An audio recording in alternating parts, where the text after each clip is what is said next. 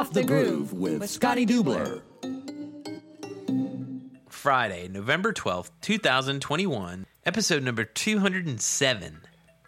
11/12/21, episode 207. Sounds like we're writing code now. 11122021. It does a lot sound of kind of numbers. Cody, like Cody 010000010001. I don't know. I'm not a coder. What's up, I'm a Scotty? talker. Not much, man. I just had a whole weekend of doing nothing. I watched a lot of NASCAR. I watched the Denver Broncos beat up on the Dallas Cowboys, which made me happy because around here it's a lot of Dallas Cowboys fans. Yeah. And watched Kyle Larson win his first ever NASCAR championship, and I was he deserved it. You know, after the year he had, sitting out the year before, kicking everybody's butt in sprint cars, late models, midgets. It doesn't matter what he was driving; he's winning. So now he's a NASCAR champion. There you go. At the highest level, too. That's pretty badass, yeah. One would say that that race Sunday was won by his pit crew at that last stop, but he definitely earned that championship. That was his 10th win, on the season. So you get 10 wins in a season.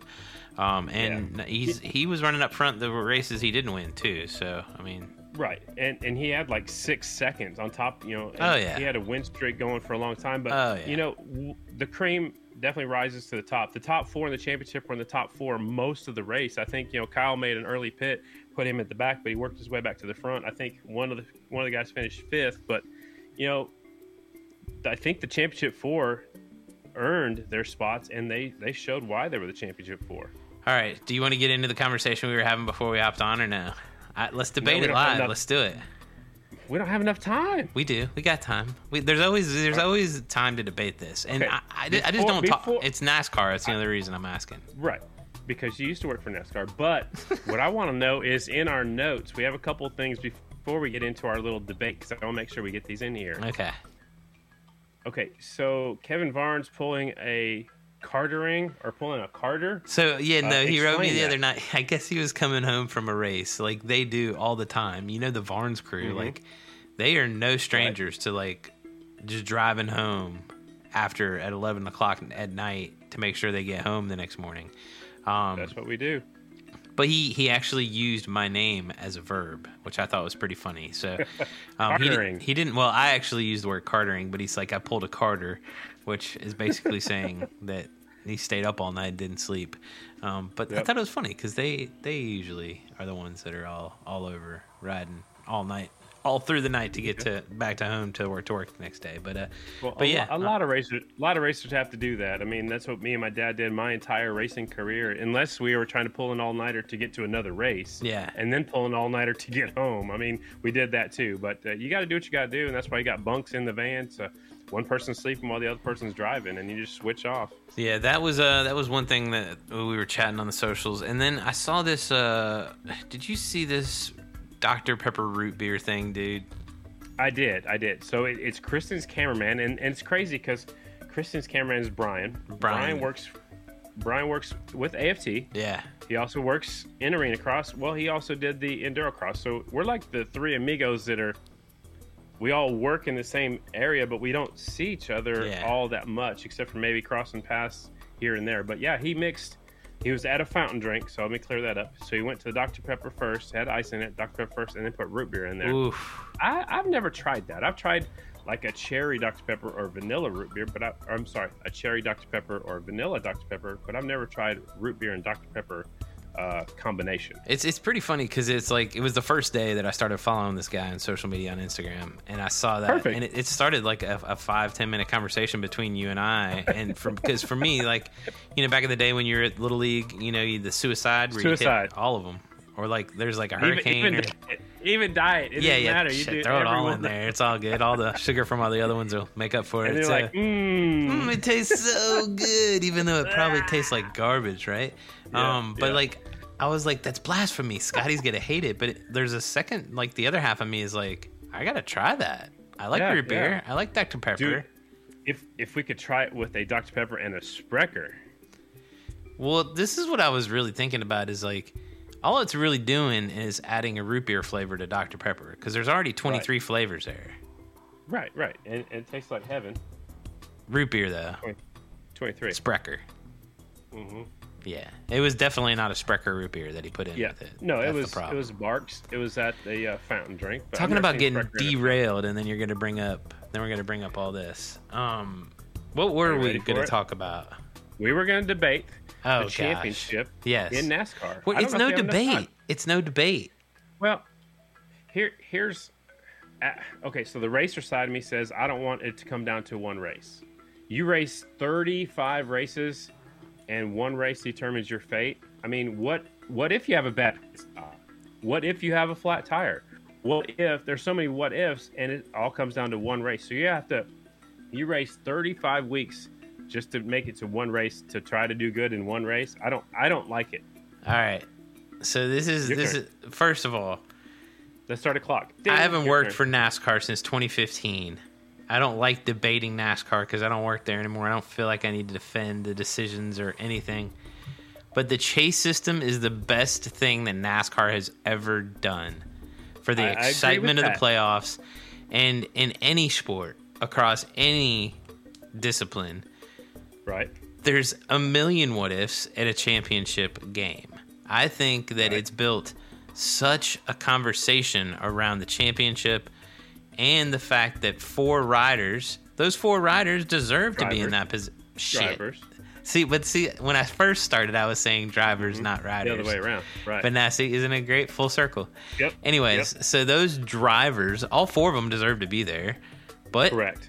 All four of them went through those stages of the chase to get to that final race. And I'm with you. Right. They could have a shit race, but any race could be a shit race for a driver. And right. The championship game or race is the stage or the platform to me where you throw those people in there. And if some people might choke, and hey, shit, sometimes you've seen the Super Bowl where the other team chokes. Bad day. So, I don't know. Yeah, I get that part. Here's another wrench into it. There's 36 other guys out there trying to win that race. Yep. They could become a factor. They didn't on Sunday.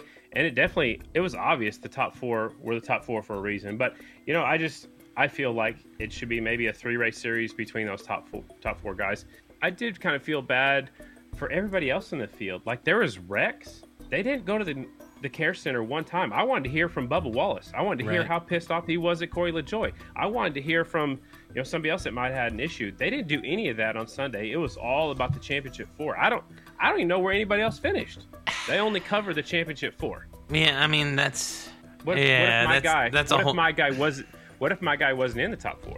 That's a whole nother discussion that I could probably start a whole nother podcast on about covering each individual team, and every team has a story. And that's right. I mean, but you've seen it throughout the years. You saw it through Junior, Earnhardt. Like, they always focus on the big drivers, big teams. Even Danica, when Danica was racing, how many times did you hear about Danica when she wasn't even? Anyways, every race. Enough. I digress. It's the last time I'm going to talk about NASCAR on this podcast. No way. We got to talk. It's racing. There's no flat track going on. Dude, I am super stoked to see Larson win, though. I mean, for him to go and race, keep racing last year, win on the dirt tracks, and come back and be now a NASCAR champion at the highest level. Good on you, brother. Good stuff. And the night before, they finished at night, the Xfinity class. Hemrick hadn't won a race in any of the 3 series. He wins it coming to the line, beats Cindric. That was great. And, it was racing. Yeah, there was contact in turns 3 and 4, but that's why we raced. It was awesome. I'm telling you, that Xfinity race is when NASCAR made the decision to put a championship series or a championship weekend there in Phoenix. That's exactly how they saw it going down. And I mean, that track could play out like that every series on that weekend. So like it's any track could, but I mean, it's the way Phoenix is laid out and the changes they've made over the past couple of years with that facility. Right. It's a nice little place to end the season. I like it. And Miami kind of got stagnant. It was kind of boring. The racing didn't come down to the wire like it did in Phoenix. And the people using the infield, people using the short corner in turns 1 and 2. They put the traction compound up there. I think they did a great job. I'm not a huge NASCAR fan, but there was nothing else to watch. I am a huge Kyle Larson fan, though, and that's why I watched it. I just think it's the part that I will argue with and say that I don't like is the chances of those top four really running top four the entire race. Nobody raced them like they would race them if it wasn't a championship race. Right. To me, that's what was cool about it, is that they were in a mix with other racers. Now they just kind of let those four go and race it out in the front. And I get that to some extent, but... Right. I want to see some racing. Like, were people holding back? Was William Byron holding back because his teammates up there? You know, I don't know. I know Chase Elliott and Larson were racing each other tough, but I don't know if anybody else was on the Hendrick squad. And there's just the Gibbs and the Hendrick thing. Like, I don't know, man. Well, and then Penske got up there for just like one restart. They were up there third and fourth, and then they were gone. You know, were they letting the top four race for a championship? I don't know. It kind of looked that way. Enough. This isn't a NASCAR podcast. NASCAR. Flat track. All right, so let's get to two wheel. Now that I have like 10 minutes of record time left, we're good. Dude, this one's really good. Yeah. You made an audible to throw this one in here. We recorded it a few minutes ago, and this is a good one. It's a huge event coming up, and I think this event's going to get bigger and bigger. It's a first time event. At a building where they used to race 20 years ago. Yeah. Last time I kind of this stage for this, it was kind of like a Capital City Speedway where they hadn't raced in Richmond in 20 years. And there's a lot of excited fans that but there's no Pennsylvania is no stranger to flat track racing, and especially this part of the country or this part of the state. I hear is a hotbed for where a lot of riders have come from. So. I don't know. It's something that Left Out might be going up there and helping out a little bit to cover too. So I figured, just talking to Johnny might be worth. He was just on some other podcast that I hear that talks about flat track a time or two every couple weeks. So he's making the rounds, talking to all the podcasts about this event. And we tried to get the sister to come on. But schedules didn't work, so it's just Johnny. But I mean, or she chickened out. I don't know what the deal is, but maybe. I don't know her. But so yeah, I mean, there's plenty to go through. So let's. You want to just get right to it? It's Johnny Lewis and the Fall Classic. JL10, what's up? Not much, Scottie. How are you? I'm great, man. I kind of heard you've been making the rounds on the podcast scene, and I'm glad you saved the best for last. Yeah, I got to practice. I haven't been on that much this year. I feel like, we had a thing going. I kind of thought I was going to be like keeping it on the groove with Johnny Lewis, part of like the off the groove with Scottie Deubler, like kind of co-hosting, but I just never got that call. So I kind of had to, test the waters a little bit and get some practice and then get on here and, try to amp up some stuff I got going on. I see. Well, I check my phone every day for text messages from Johnny Lewis, and I haven't received any. So, it's kind of a two-way street. Yeah, about that. We got 17 days until my race is coming up. I have not really returned too many people's texts lately, and I'm sorry about that. Well, then I should be honored you're taking the time to come talk to us here on Off the Groove, and I appreciate it. No, it's always a pleasure. Cool. Before we stop in and talk about your big event, let's backtrack a little bit and talk about the 21 season. Finished 7th in the points. You missed a few rounds because you had other things going on. You decided not to race a few rounds, which I understand. But then you won Lima, 6 top 5s. Were you satisfied with your progress of the Royal Enfield team? Yeah, the races we missed were just the miles. Just basically, we were having a couple issues with the motor still, breaking a couple pieces and parts. We actually broke a lot of races, but still obviously were able to finish. So that was a big change from the year before. If you look at how we did those races, we were consistent every time. We were top 5. It was really cool. To see the progression and actually get laps this year, based off last year, it was such a quick 7 weeks by the time I got the bike, raced 2 days after. And then it was just, with the COVID schedule, it was back to back to back to back to back. And we didn't get much time on the bike. So this year, it was a big improvement. It was pretty cool. We just launched the the last video of the Royal Enfield North America, Motor Anatomy race program on the interweb today on YouTube. So if you check out a Royal Enfield North America YouTube page, you'll see the latest video kind of talking about the season and, the ups and downs, but like the ups and downs weren't as big. We learned so much this year that coming into next season, I'm pretty excited. I'm really excited about the bike, the changes, what we learned. It's going to be, I think, a pretty good 2022 season. So I couldn't have really got much better for the brand, for myself coming in, developing this bike. Every race, I raced a different motorcycle last year, or last season. It was a different engine configuration that Woody Kyle came up with, and we just kept trying different things and, trying to see what was best, trying to see what's reliable and pushing the limits. This is a 47 horsepower air-cooled motor we start with, and now to be winning races on half miles and thinking about going racing miles next year it's a pretty big improvement. Especially, winning at Lima with that little bit of horsepower, where to me that's a horsepower track, because you ride that track wide open almost all the way around, it kind of seems like. So that to me was the most impressive win so far for the Royal Enfield.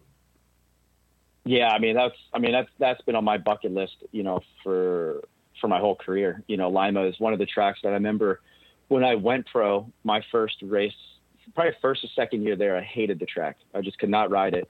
And then finally, started to understand the track, and then, set fast qualifying time, I think twice now, even when it was, I was racing what was called the Super Twins class on a Cowie and then also an Indian, and, did good in some dash for caches, the rotor dash for caches there. And, to win Lima, and then, the coolest thing is the victory lap around Lima. Because that track is just lined with people.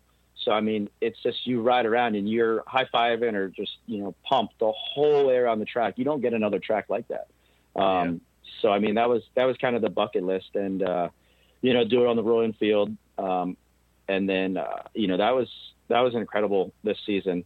And that was, if any race to win, that was the race I wanted to win the most this season. Next season we got some more bucket list wins. So see if we can notch a couple more. So you got a lot of skin in the game. You're racing week in and week out, except for the miles you said. Do you want to see the class remain the same? Do you want to see the Production Twins and the Super Twins kind of join together as one class? Or have you even thought about something like that? I know I'm just kind of, speculating and wonder what's going to happen in this off season. And, since you're, deep into it, what are your thoughts? Would you like to keep the class structure the way it is? Yeah. I think obviously for my program for next year, yes. I'm up for racing anybody, once I get a competitive motorcycle, and we're there at most of the tracks now. It's just, I think next year we're even closer with like chassis changes and stuff that we're doing. I'm up for racing anybody. I think it's just comes down to, what equipment is equal, as equal or competitive on certain tracks. So as far as like, if I, make the changes we make this off season, if they say, hey, we're running one class, I personally would like, hey, it's just another day of going racing and more guys to race against. But, being selfish, being a guy that's kind of in charge of the program and going to talking to sponsors and, trying to get this thing to grow, trying to get Royal Enfield more and more involved, for a bigger program in the years to come. I think the best thing for us is to have another year of production, so we can, get some, podium results and so maybe some more wins and get the brand more seen. That's one more year of development, that, hey, comes 2023, I'm pretty sure, like, we all kind of know, like, that's going to be the year that they definitely put us all back together. So, by then I think we'll be in a good position. Next year, I think we could have some good results either way. If we were to combine everybody and go to some of these short tracks and the TTs and stuff like that, we definitely have some good results. but it's not going to be as consistent as I think we will be if we race the production. So that's my selfish wants is let's stick to production. There's a couple other OEMs that I know are just kind of biting at the bit to get in the sport, and I think if they go the other direction, it's going to deter them right away, and they wouldn't even get in the sport. So I think that's ultimately, I think that's the direction they're going. Don't really know, but I hope so. Right on. I like your candid, your input, and you want to race against somebody on an equal horsepower machine or an equal setup machine. So I think at some point we might get there. We'll have to wait and see. You are also one of the smoothest riders out there on the racetrack, and you've ridden all kinds of different motorcycles. And I don't remember watching you fall off hardly ever, but at Atlanta, you had a hard tumble, and it wasn't really your fault. But what I liked about it, Johnny, is you recovered and still came back and got a top 5 finish out of the deal.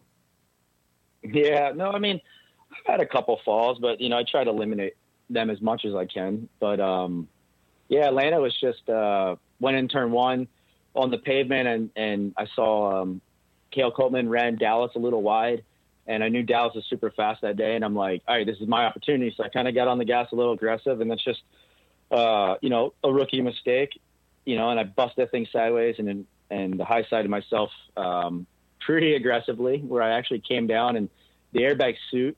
We're running the, NGK leathers, but with the Alpine Star inserts, and the airbag actually went off even like midair. It knew I was, something was going on. So when I landed right on my shoulder, but the airbag system saved me, and I landed right on my head, damaged the helmet pretty good, but I never lost consciousness, got back up, got a new helmet, deflated the airbag suit. And, we went out there and we got 5th, but we actually, like I said, we had a little motor issue, but still ended up 5th. So, it's cool to have those days come back from stuff like that. And, it made me feel like a real racer again. Last year was tough, developing the bike in such a short span and braking and not having parts, to this year got me to the point where I'm like, man, I'm one of the guys again. And that was a good feeling, just based off of, this has been a big development program. Years past, I've rode other brands, and, we talked about before, I know I have the record for different manufacturers in main events, but this was something that it was the biggest development program I've ever taken on. And, the biggest step for me. And that's why, I am in this position, because I have a lot of that past history, but this was a big point in my career. I feel like as a rider, to like kind of sit back and understand like days that I need to push, days I need to calm down, listening to the motorcycle, trusting the people around me. I really learned a lot about myself this season and last season, and the ups and downs, and kind of finding the positives and the negatives, and really learning from that to, develop a bigger picture program. And, it also is now helping me what I can translate back to my students and other kids that I work with. So it's one of those years you just keep learning. A lot goes on within 365 days. And, if you can learn every day something, just going to make you better. So that's basically what we did. And now we're on to already planning for the 2022 season. So, I want that helmet, so don't ever throw that helmet away. I know you said you're going to send it back to them and they're going to check it out, but don't ever throw that helmet away, because I'd love to put it in my collection. So let's move on. Yeah. That being said, I had to throw that out there. Yeah, but that being said, you're going to have to fight Bree for that one, because she was supposed to send it back, and then she ended up snatching it, so it's in her house. So you might have to go to Milwaukee and break into her house. I'll do that. Let's talk about your big event coming up. Flat Track Futures Fall Classic, November 26th through the 28th. The website, flattrackfutures.online. Signups are still open. Tell me where the event is and what's so special about this building. Yeah, so it's pretty cool. It's in Harrisburg, Pennsylvania, so it's about an hour from where I grew up. But it's also about an hour from where Jared Mees grew up.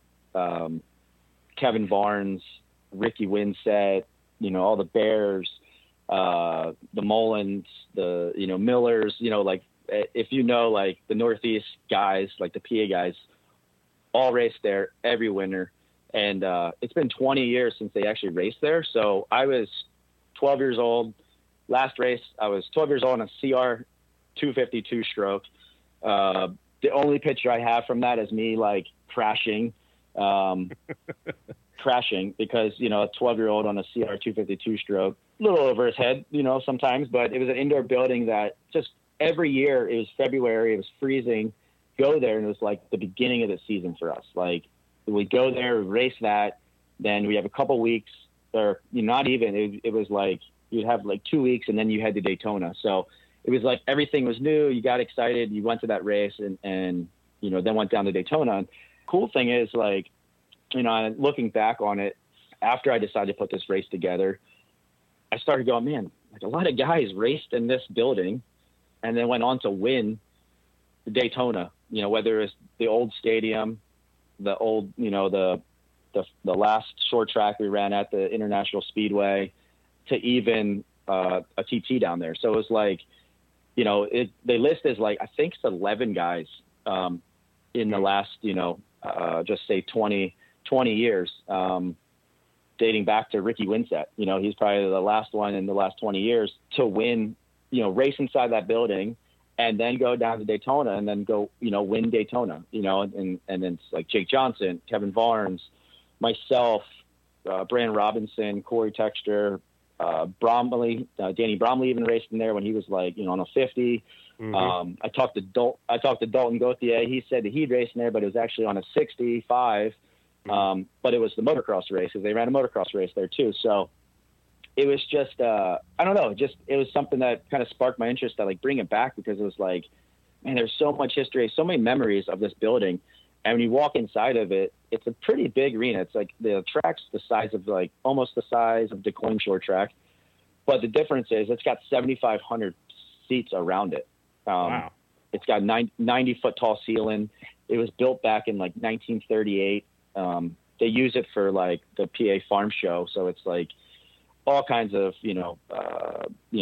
it's farming area. So there's a lot of tractor stuff that goes on, big horse shows and stuff. And when I walked back into it this July, when we were at Port Royal, and then I was actually staying right down the road from the place, and I asked to go do a site visit to see about putting on the race. And I walked, literally as soon as I walked in the arena, I'm like, yep, I want it. I didn't even know how much it cost, per day to rent. I was like, yep, right. I want to put a race. I want to put a race on here because like it brought back so many memories that it was just like, it was so cool. And then from that, it just kind of spiraled into like so much other history of like people around me growing up that made me who I am as a racer, to, the people that's been supporting flat track for so long in that area. It's where I grew up. District 6, District 7 is a pretty talented area. And it's just like, I'm like, man, I want to do something. I haven't done a flat track futures race this year.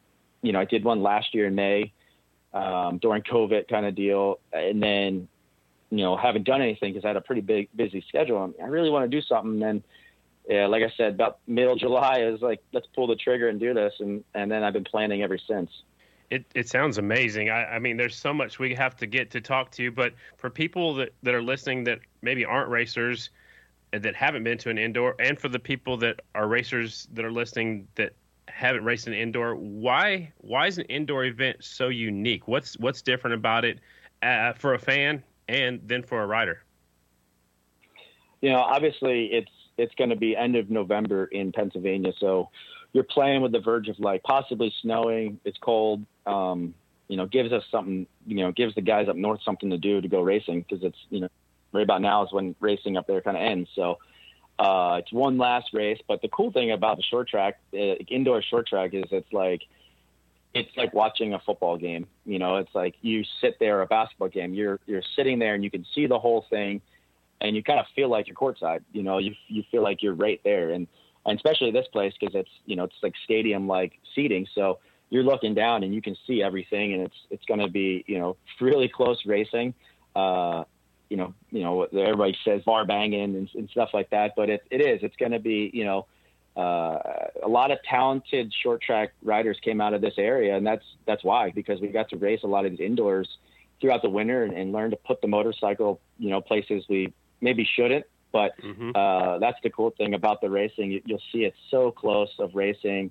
You don't see guys get spread out too much. It's short lap times, so everybody's going pretty fast. And, I think it's just going to put on a really good show. And, the amount of riders we have signed up and the quality of riders we have signed up, I mean, every class is going to be spectacular. I really feel like at this race. So I'm pretty stoked on it.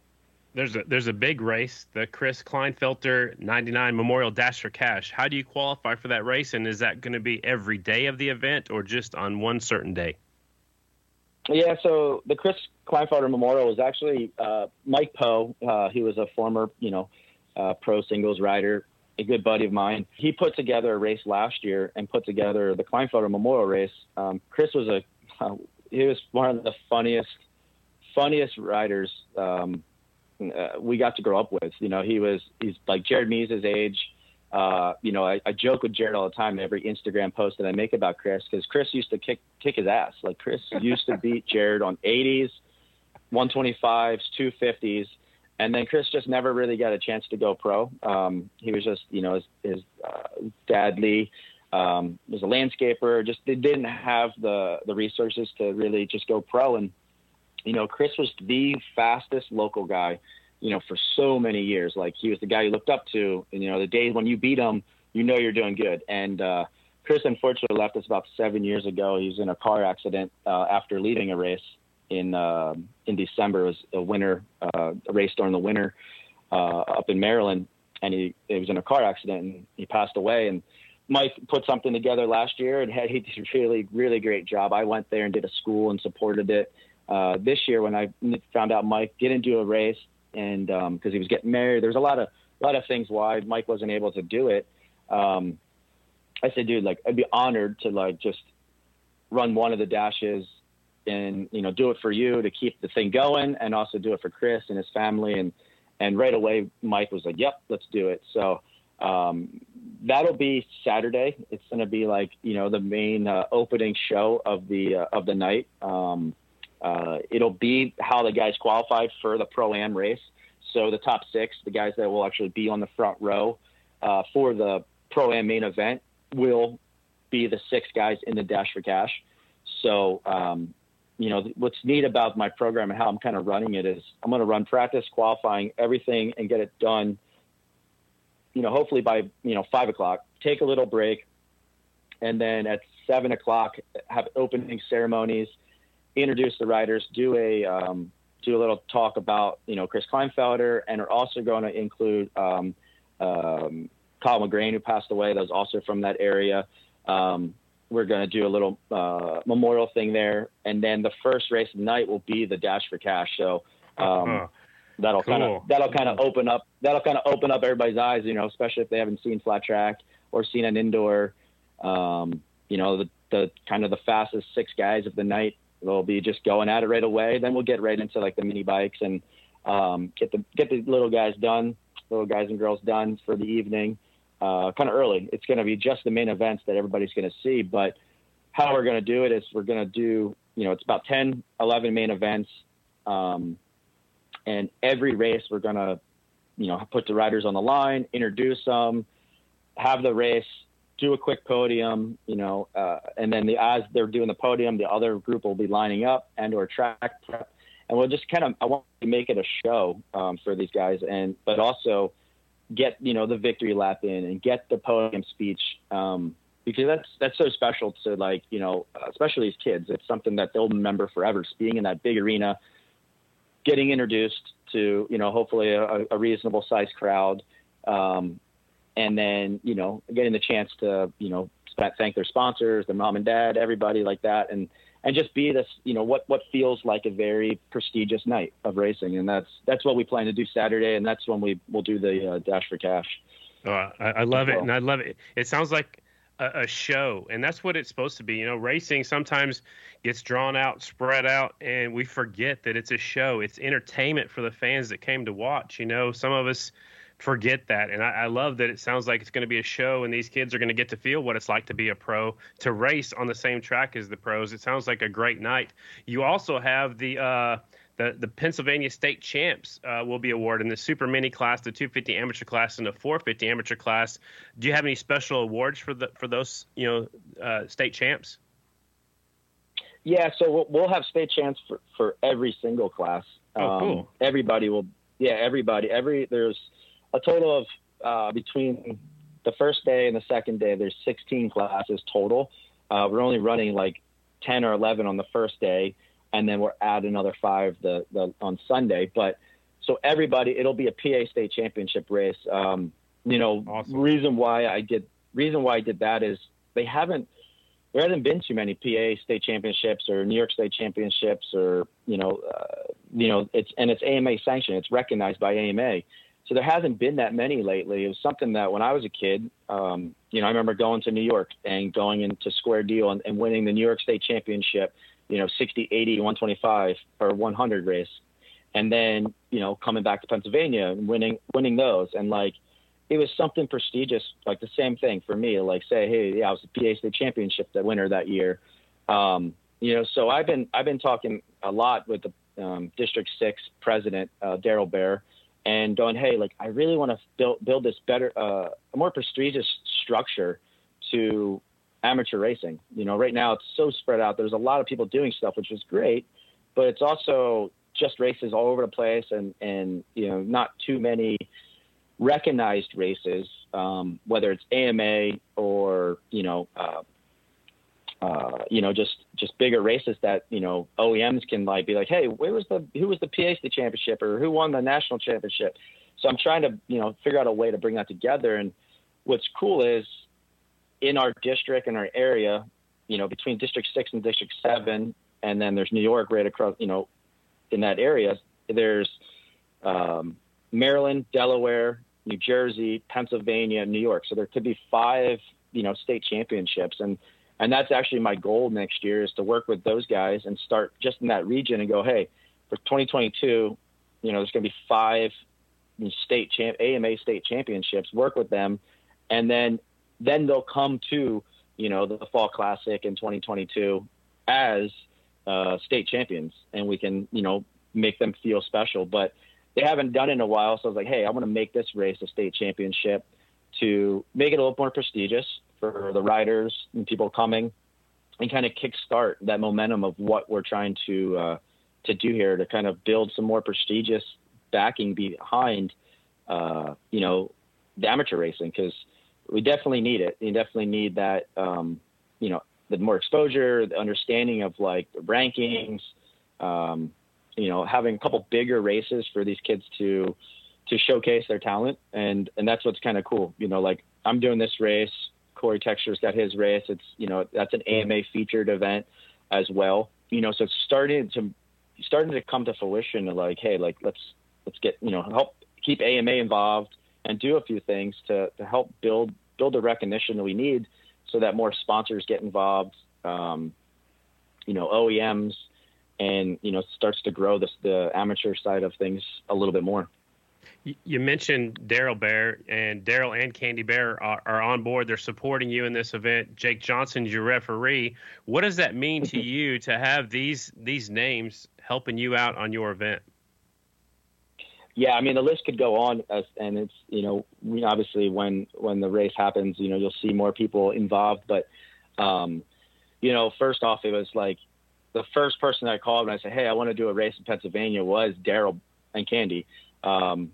If you don't know Daryl and Candy, they've basically been keeping flat track alive in the PA, area for, I mean, I'm 32 years old. I've been racing since I was 6. So 25, 26 years that I can remember, they've been kind of like putting on events, racing events, trying to raise money for stuff.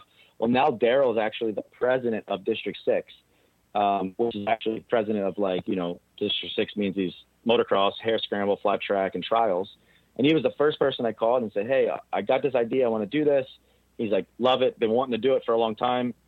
I don't have the resources to make something like that happen, but I can run an event. You know, for him, they run over 25 district races a year in Pennsylvania, New Jersey, you know, parts of Delaware sometimes, whenever a track kind of opens up. So they put on a lot of races a year and, you know, have the structure and know the ins and outs of actually running a race.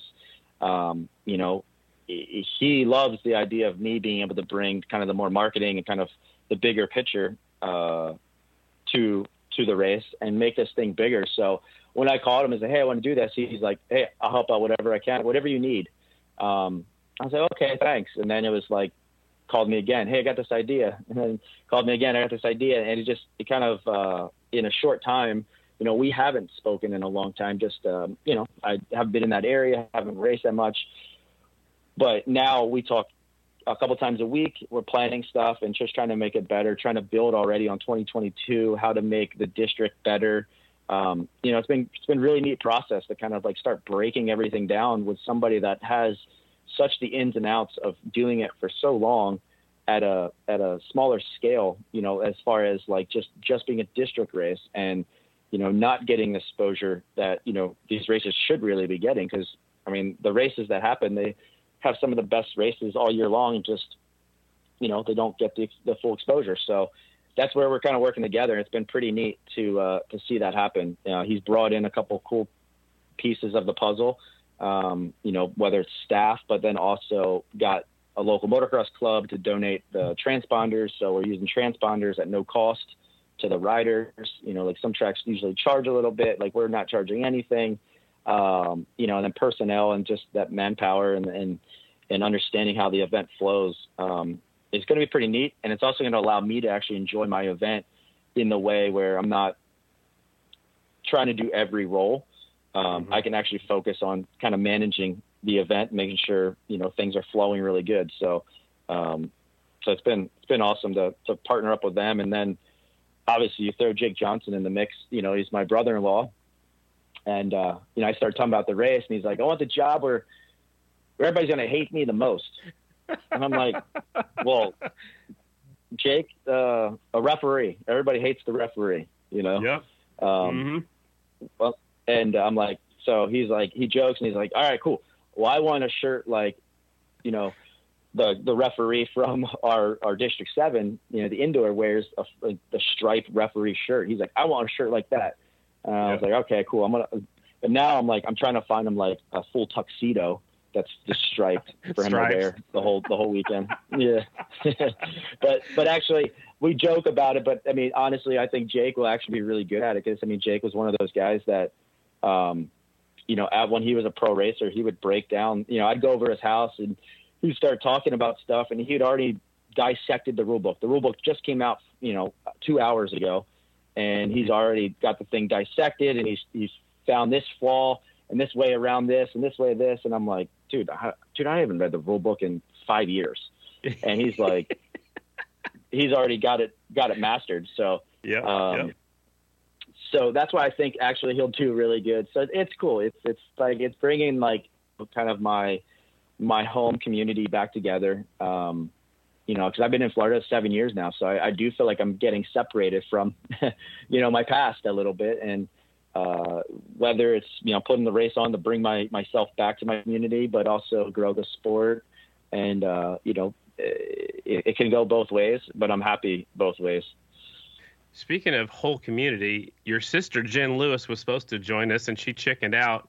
I heard she's on board with your program, and I don't know if that's for this event in particular or if it's for Moto Anatomy down in Florida. So tell me what Jen's involvement is now with you and moving forward.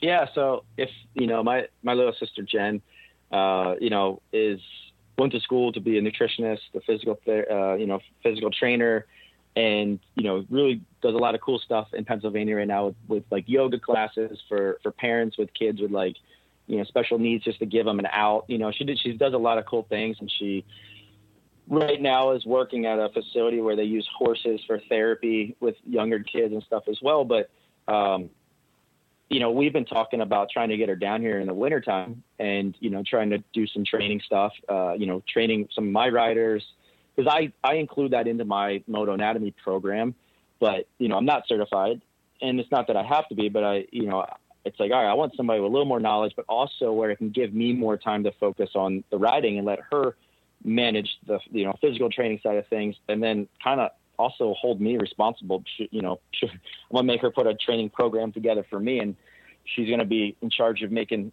sure I'm in shape. But, we're actually kicking off, the Fall Classic while we're up there. I'm doing a Moto Anatomy University. It's kind of the first Moto Anatomy University that we're doing. And it's me stepping back and not being the guy doing everything, going, okay, I'm going to train everybody on the motorcycle and, the mental side of things that I'm good at. And then she's going to come in and teach nutrition and physical training section of the class, that day, to the riders, the parents. We actually have some team owners coming out to take the class that get a better understanding of, that as well, those areas. So I got her doing that. Then I also brought in my marketing mentor that I've had for 16 years. His name's Rob Smith. He was basically my neighbor. He lived about 2 miles down the road, and was a former professional soccer player. He's worked for Nike, Gatorade, doing marketing stuff. He's been my mentor like my whole career. He's kind of been, hidden all these years and just, helped me. But I'm actually like, it'd be cool to bring him in, talk about building a brand, within yourself, within your rider, how to connect and have those conversations with companies, whether they're, local companies, as an amateur rider or, corporate companies, as a professional, bringing him involved. And then also part of that Moto Anatomy program, the university, we have Solid Performance, which is a suspension company. He's also a dealership that's a gas Husqvarna, but mainly a KTM dealer that I worked for when I lived up in Pennsylvania. But we're bringing them in to talk about suspension. I think they have a pretty good track record because they did get 1 and 2 in the 450 singles this year. So Dallas Daniels runs Solid Performance tuned WP suspension, and Max Wales, runs Solid Performance tuned WP suspension as well. So they have a pretty good track record that they should be able to educate the riders and the parents and the mechanics, team owners during this university on the suspension thing. So it's kind of a neat program that I put together. And, it's mainly to kind of kickstart mine and Jennifer's relationship. I want to get her in front of all these people, whether they're racers or, eventually we want to grow it to where it's not just racers for her, but have a bigger clientele base and, get her physical and nutrition side of things out there, to grow it. And then, we plan on bringing her down this winter to the facility and having her here and being part of all my programs. So it's kind of neat to have that going on at the same time, kind of building our relationship, but also, ways that are going to improve, the community, the riders, everybody I work with, and then, selfishly myself, because I'm going to make her, like I said, be my personal trainer. There you go. Multiple use tool right there. So Dunlop's also on board with the Dunlop Whole Shot Awards, and then there's also $100 K180 CD5 tires only at this event. So what does it mean to have Dunlop helping you out at this big event you got coming up? Yeah, so it's been pretty cool, Scottie. So since I started Flat Track Futures back in 2019, where we put an event together at Volusia during Biketoberfest.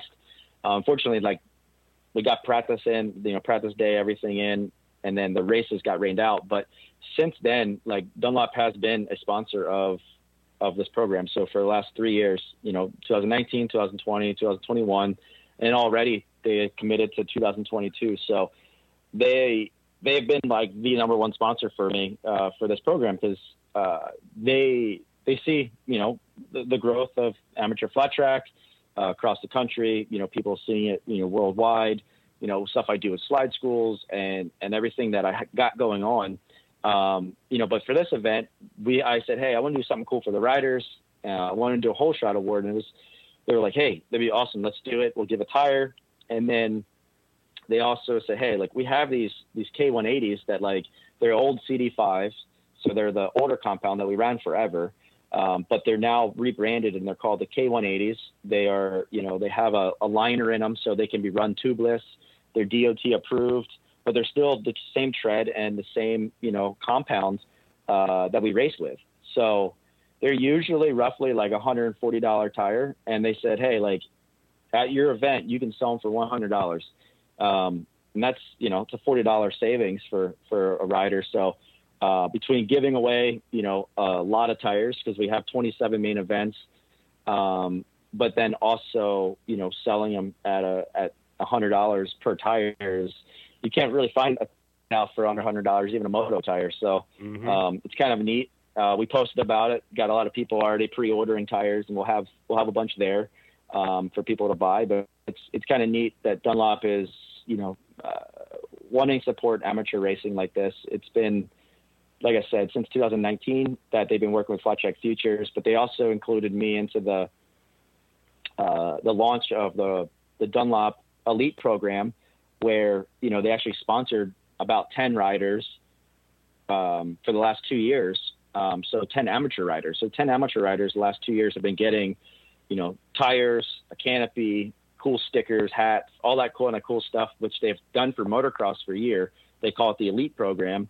They now do that with amateur flat track riders. In the first year, I was basically the one that hand selected the first 10 riders for them. So, I just had a really great relationship with these guys, and to continue this and then do the whole shot award and giving away tires, and it's neat to have those people behind me.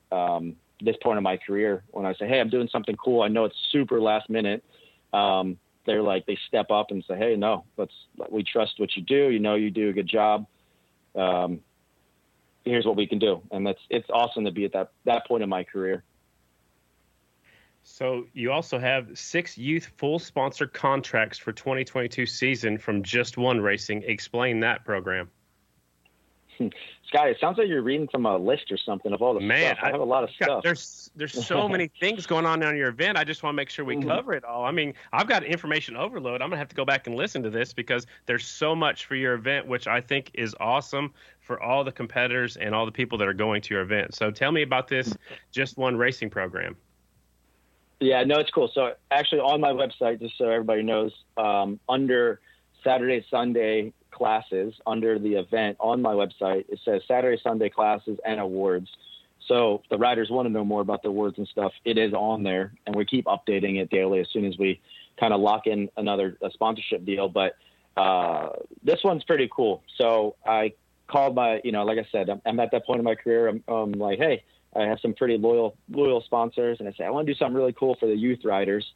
So I was talking to they call them techs over at Just One, and I said, hey, I want to do something really cool for these youth riders. What can we do? And he's like, what if I just give them a 1-year contract and we give them free gear? And I'm like, well, that's pretty cool. I mean, what other 4-year-old could potentially have a 1-year contract with Just One Racing, where they get motocross helmets, jersey, pants, gloves, goggles, and some other swag, and then chances to be in the catalog, because that's what they want. They want to get some cool shots of the kids throughout next season, put them in catalogs, use them for marketing and stuff. So I'm like, yeah, I think that fits my need there. So it's that's what the deal is. They get a opportunity. The parents have to sign a contract like a normal sponsorship program, and they get a couple sets of gear and a helmet.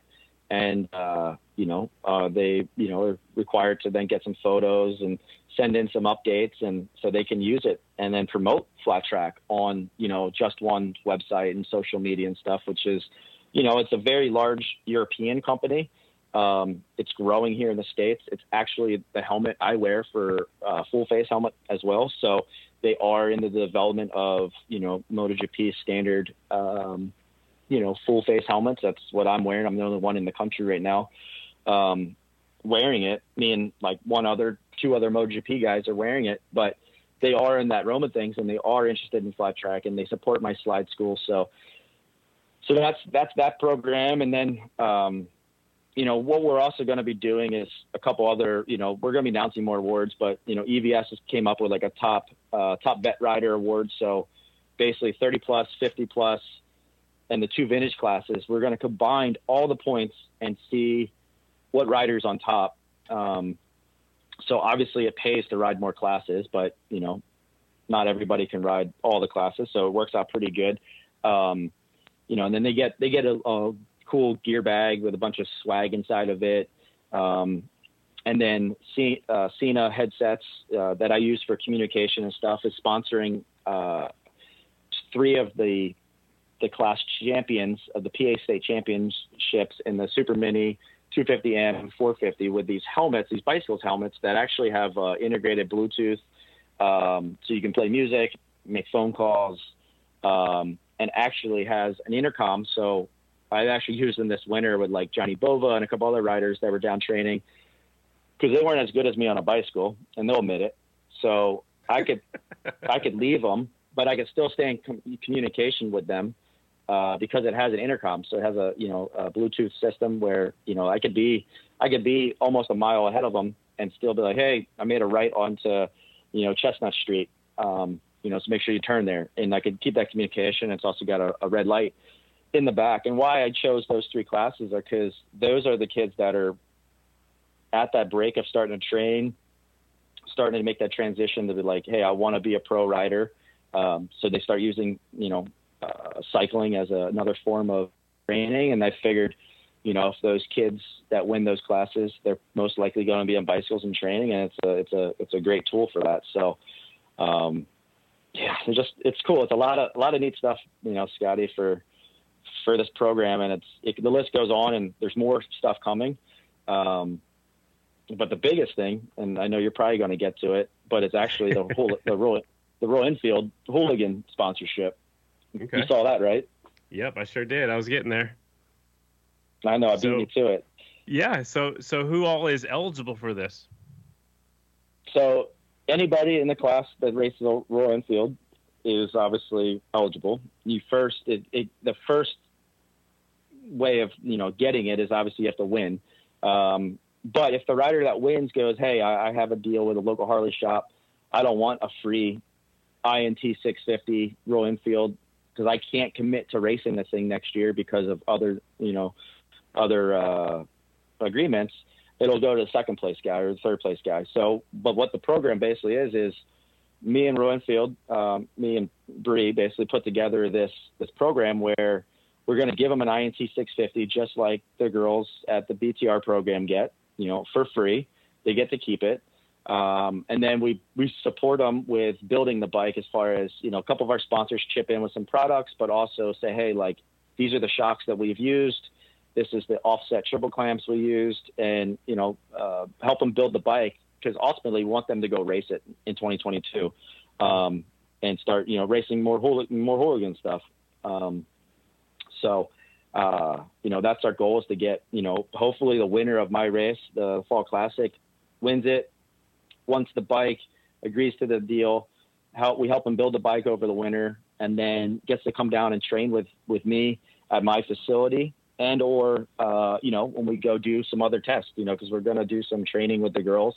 We'll have that person out and do some more training and basically try to, help build, a hooligan program. We got a couple buddies on them right now, racing, out in Minnesota. And my one buddy, Ben's building one in Ohio. So, we're getting more and more of them built, and that's kind of the growth of that. So it's pretty neat. I mean, to be giving away a motorcycle at a race with a support like that it's a pretty neat deal. I mean, I would be all about it. It's making me want to start riding and just to get ready. But I know your race is coming up in just a few days. But man, that's one heck of an incentive to race your hooligan class. That's for sure. Yeah, it's cool. And so with this race, I knew there's potential to get a lot of riders, and the signups are going great. I actually capped the classes. So I capped them at 24. I did online sign up. The online sign up still open. But I capped every class at 24 because I did not want, 50 hooligan guys to show up and it be turned into just a hooligan base, a hooligan show. I wanted to like, hey, we capped at 24. The summer heat races we're running, so we kind of know what our max is. And it's been a cool like structure, but like the hooligan class is about maxed out. It's I think there's 22 entries out of the 24 right now, so it's almost completely filled. And we still got I think 2.5 weeks left till the race. And it's neat though to kind of see that many guys. It's a very competitive hooligan field too. It's kind of funny if I follow hooligan because I'm buddies with all the guys. Obviously there's the California hooligans, then there's the Midwest hooligans, and then there's like the PA hooligans. That Northeast guys. And it's funny the differences between the riders as well.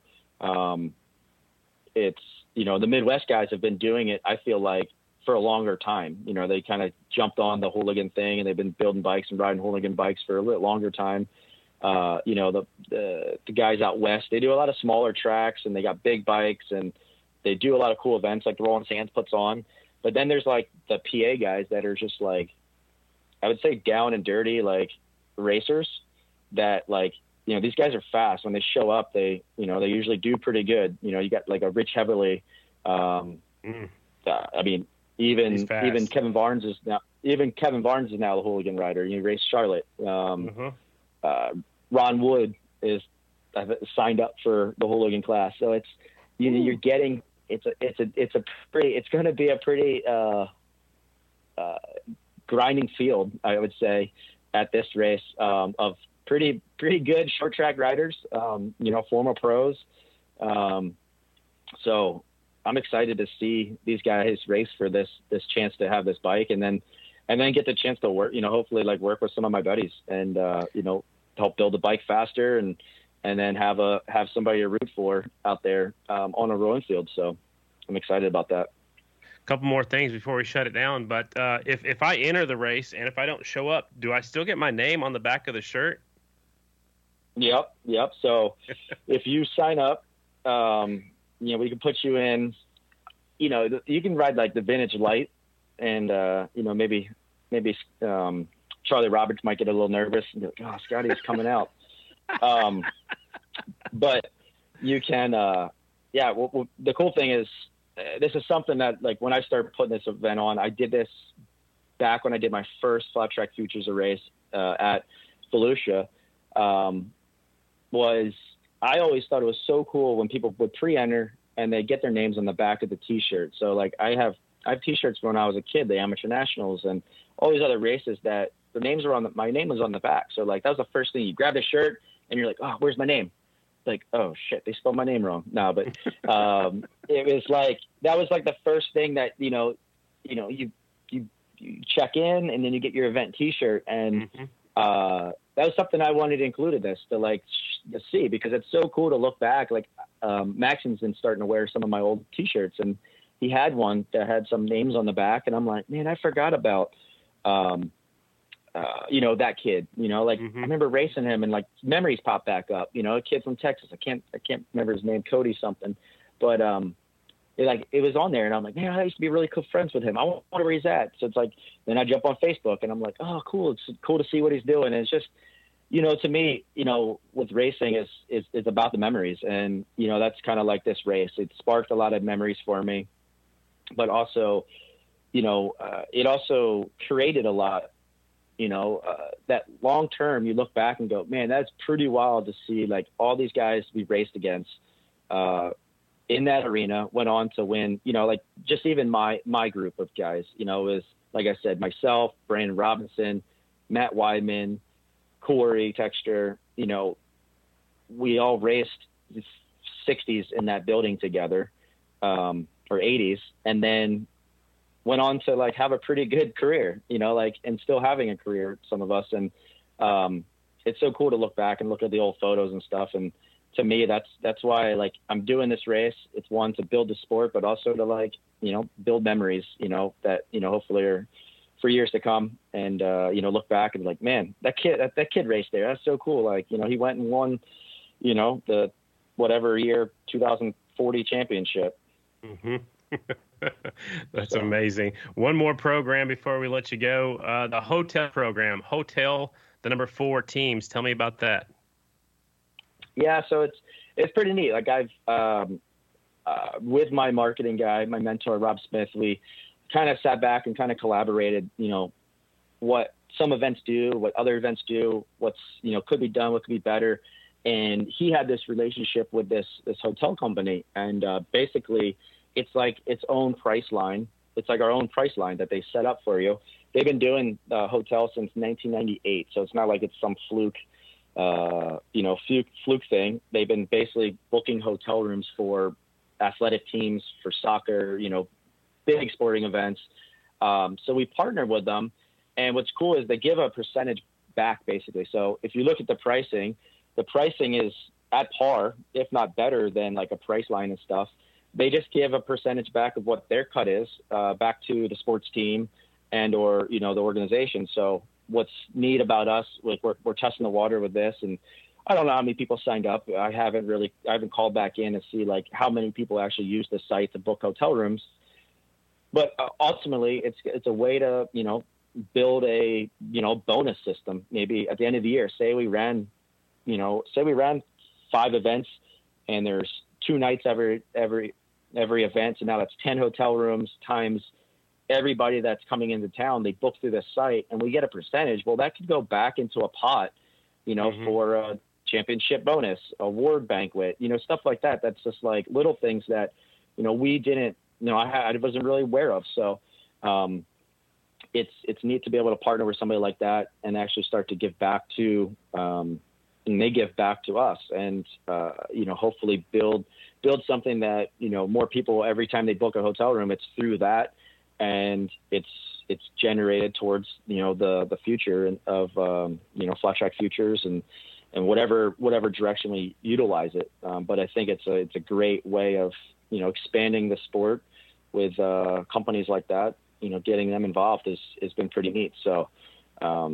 Yeah, that's all. Everything's on the website. If you go on to, like flattrackfutures.online, click on events, it runs down. I try to list everything I could from event parking, like RV hookups, to the hotel stuff, to I just got off the phone with the facilities, catering company, basically the food vendors, and going to be announcing like what time everything's available, when's available, what's available for food, just to make it as simple and understanding as you can, to make the event flow as nice as we can. Because my goal is to make this last for many years, just like, that we had it in the past. Try to bring it back every year and make it bigger and, try to fill that arena like they used to. So, yeah, that's the goal. I love that it's Thanksgiving also, because as a kid growing up, I raced BMX, and we knew the Thanksgiving weekend was the BMX Grand National Championships. And it sounds like if you keep this going, that's where all the flat trackers will want to be. They want to be at the Flat Track Futures Fall Classic. So I love what you're doing. Just one more note here. Morgan's Place is going to be on hand, as well as the Class of 79. Anybody else going to be there to help you out, and any other vendors you want to talk about real quick before we let you go, or can they find all that information on your website? Yeah, it's all going to be on the website, and it is on the website. But it's cool. I'm bringing Morgan Monroe out with Morgan's Place. It's I know you guys had her on, and she's a special girl to me because I used to train her, and obviously she went through her challenges with getting hurt and then recovery, and now she's got a strong ambitions and she's got goals, and I love it. And so I want to see her actually that property and facility that they're working to build come together. So every opportunity I think of, I've been including them or passing along, and because it's a perfect place of recovery is what she's doing, and it's great. So I have her and her mom and dad coming out. They'll be there.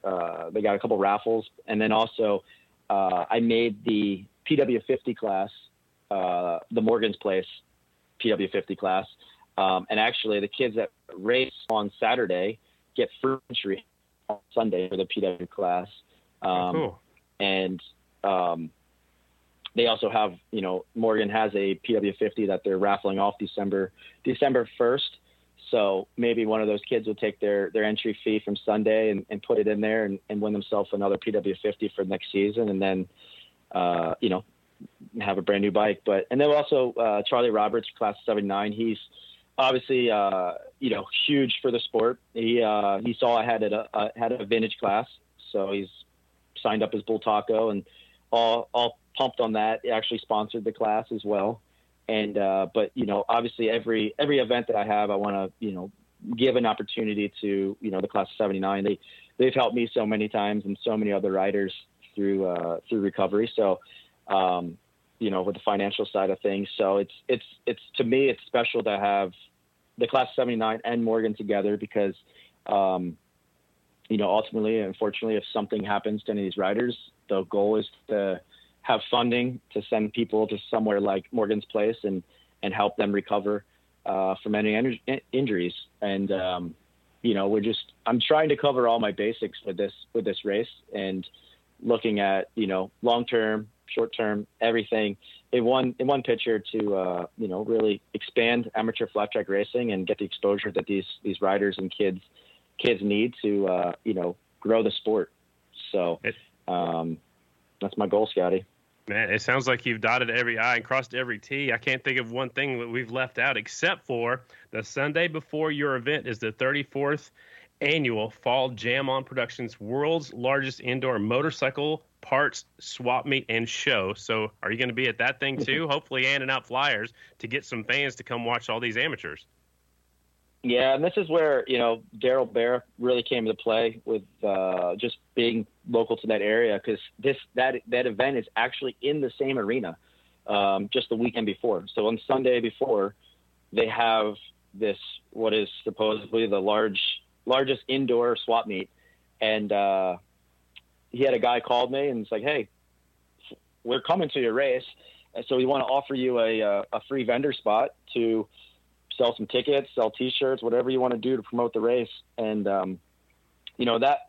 that to me is like, after setting all this other stuff up, it was kind of icing on the cake of like, man, I'm going to go the week before to the exact same building the race is going to be, get the chance to talk about the race to motorcycle people that, should be, I mean, their site has like 3,000 people already, going to this event on Facebook, could not be that many, but that's how many people are already like, hey, we're going.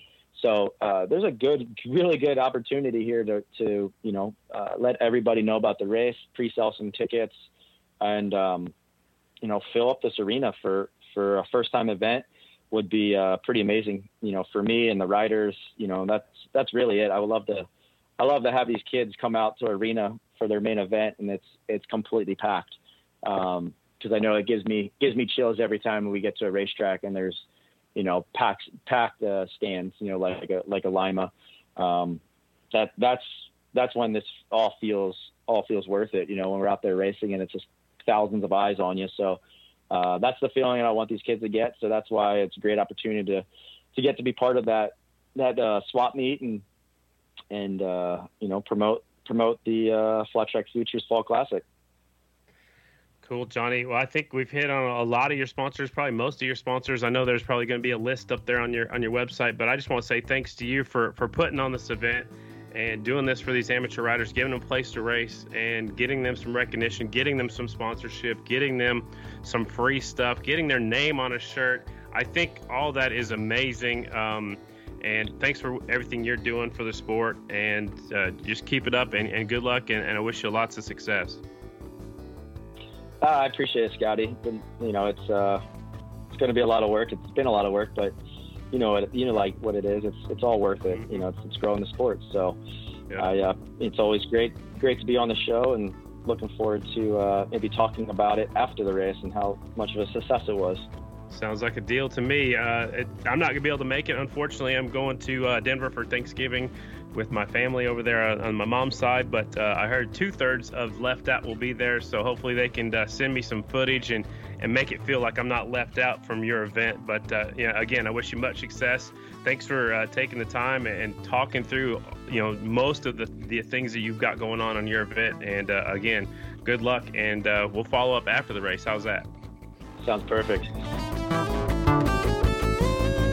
I don't think we've ever talked to that guy and had an issue finding a topic to discuss or, things to talk about. Well, we had a few notes before we started, and then he sent us over a few more notes. Oh, yeah. Like a page full. And I was, maybe it did sound like I was reading from a list, but it's because I didn't want anything to get left out. Ha, ha, ha, ha. But there's so much, and there's so many people already behind him. And for a first-time event, it's incredible. But, Johnny Lewis has been putting on some races. He's been around racing his whole life. He reached out to the right people, and these people are helping out in one way or another. I love Jake Johnson is going to be the referee. I love that the Bear family's helping out. I love they got a motocross track to let them borrow their transponders. That just crazy. Doesn't happen. Transponders aren't cheap, and transponders are pretty much the future, and they're right now because otherwise you have to have like 3 or 4 people keeping score by hand. Then there's always lap riders. On an indoor, it's going to be insane. There's always lap riders immediately, and so the transponders are going to save a lot of time and confusion, and hopefully that all goes smooth. But man, it sounds like everything is done perfect and proper, and he's ready already. Yeah, it's good stuff, man. He's got a lot of, he's basically got an event. He did pre-entry, so he's already got enough, for an event like a month out. So it gives him a lot of time to kind of plan and look ahead. And things may change here and there, and live, you've seen enough live events to know that there's always kind of the crazy chaos of race day, so things will be a little panicky that day, but he limited the number of entries and classes. That way he's not overwhelmed. That way he knows how many transponders he needs. That way he knows how much time things are going to take. Like if you open up to everybody, you might have 300 entries. You might be there 16 hours in one day and have to come right back the next day, and that's not good for any of the riders. It's not good for any of the track crew. It's not good for the fans either, because everything is too spread out. And in an indoor, one thing that happens, I don't know if you've been to an indoor karter, but it gets smoky in there, and sometimes fire marshals will come in and shut you down. So if you have too many bikes nonstop racing, you have to stop, let the building air out. You have to work on the racetrack. So it doesn't sound like he'll have that as one of his problems. And so it's good that he's planned on all these things and so much more. But enough about that. What do you got going on this weekend? You're headed to Charlotte. You're in Charlotte when this comes out. Tuesday of this week. I'm going up to the mountains. The brother's got a nice little retreat for friends and family here for what? Well, hold on. Is it the brother with the dog? Yeah. That's why you're going. All right. It might be. Well, I'm gonna definitely spend the night there, the first night instead of my mother and my father's place, because the pooch is there. But my mother doesn't listen to this podcast, I don't think so. Sorry, Sneaker? Mom, if you hear it. Sneaker, the cutest damn puppy to ever live in this earth. Little French bulldog puppy, cute as hell. You're going from there, hanging out with the family, and then going up to Pennsylvania. Yeah. I'm gonna go spend a few days in the mountains and on this little trip, and then go back hang out with family for a bit, and then I'm going up to Pennsylvania. I'll be there up there a couple days ahead of time to kind of just get the lay of the land, see what's going on with Johnny, maybe make some content for him and Moto Anatomy and all that stuff that he's got going on there. And then left out, and then we'll be doing some stuff covering that race. Right on. And then what? I might be doing a motocross race this weekend. There's a big race, a turkey run, they call it, down here in Norman, Oklahoma. Waiting to hear back from them. The following weekend, I'm headed up to Albany for an arena cross. So nice. It's getting crazy, and then Thanksgiving will be here. So yeah, I'm not even thinking about Thanksgiving this week or this year, because it's like, to me, it's just gonna be flat track. I might be hanging out with Sammy for Thanksgiving though. I might do Turkey Day with Sammy. That'd be fun. And Carlo. That'd be super cool. Yeah, that'd be awesome. But yeah, and then I might have purchased a plane ticket to Milwaukee. So. You might have. That's not till that's December the 3rd, I think. It's the week after. I know. Yeah. Where are you? Man, you're gonna be all over the place. Yes, that's what I do. Carter's all over. Yeah, I try to be. Cool, man. Well, I know we got to wrap it up. We can run out of time over there, but thanks to all of our patrons, thanks to all of our listeners. Smash that like button. Tell all your friends about us here on Off the Groove. Midday here, recording on a Tuesday, but so you guys can enjoy it this Friday. Everybody have a great weekend. We'll talk to you guys next week. Peace!